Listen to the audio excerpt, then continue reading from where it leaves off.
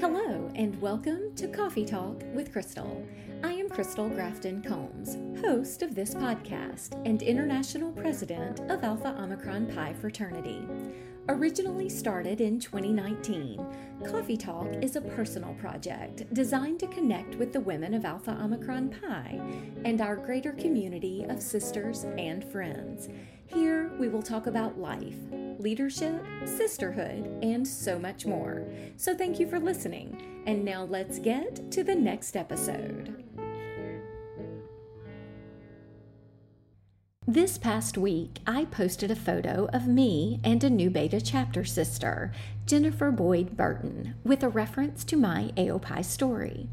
In truth, she is the reason that I wanted to see the words Alpha Omicron Pi on my bid card. I share this story early and often as I visit chapters, and it made me beyond happy to see her again after so many years. Since posting this particular photo, I have had several people ask me about my AOII story, so here it is. As you all know, in AOII we seek to inspire ambition. We do this through a commitment to our 5 N's, to ambition, diversity, equity, and inclusion, leadership, a sense of belonging, and service. While each of these N's speaks to me in a different way, it is our commitment to creating a sense of belonging for our members that always reminds me of my AOII story. It is this sense of belonging that has guided me from the first day that I walked into the AOII house during formal recruitment, way back in the 1990s. It was a tremendously hot day in mid-August, and the potential new members were tasked with visiting each of the 11 chapters on campus. It was a whirlwind of introductions and so nice to meet yous, and by the end of the day, we were sticky and tired. And the sister who greeted me at the AOII house took one look at me, decided to forego the traditional pleasantries, and started the conversation with something to the effect of, "You must be exhausted. It's so hot, it's miserable.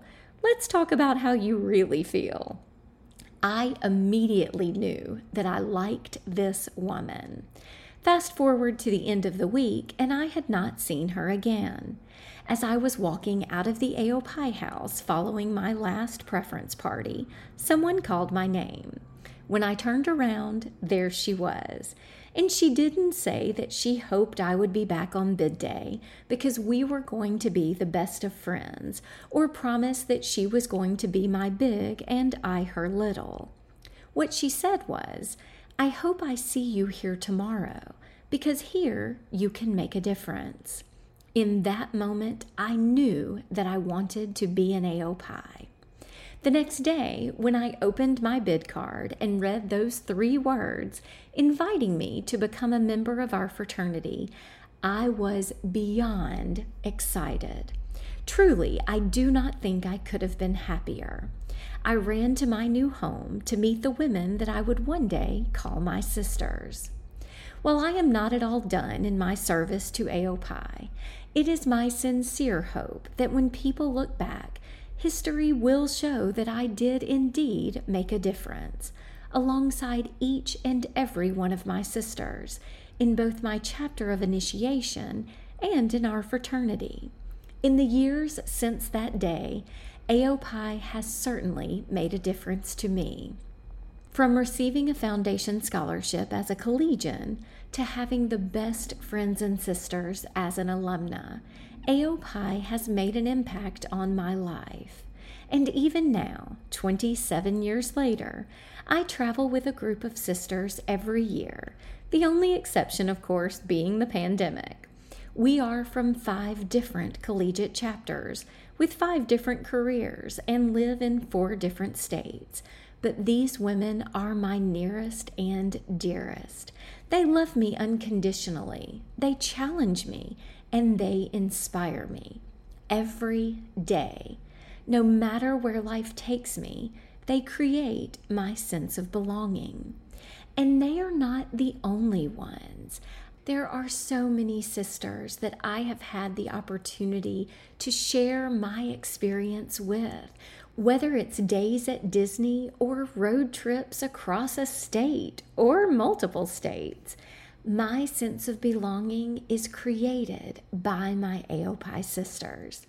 And my story is just one of the many that illustrates how our vision comes together in real life for our sisters. It is proof that no matter where life may take you, AOPI can be there for you if you only allow it. I hope the same is true for each of you. That's all for today. And as always, thank you for listening. Until next time, stay safe and be well.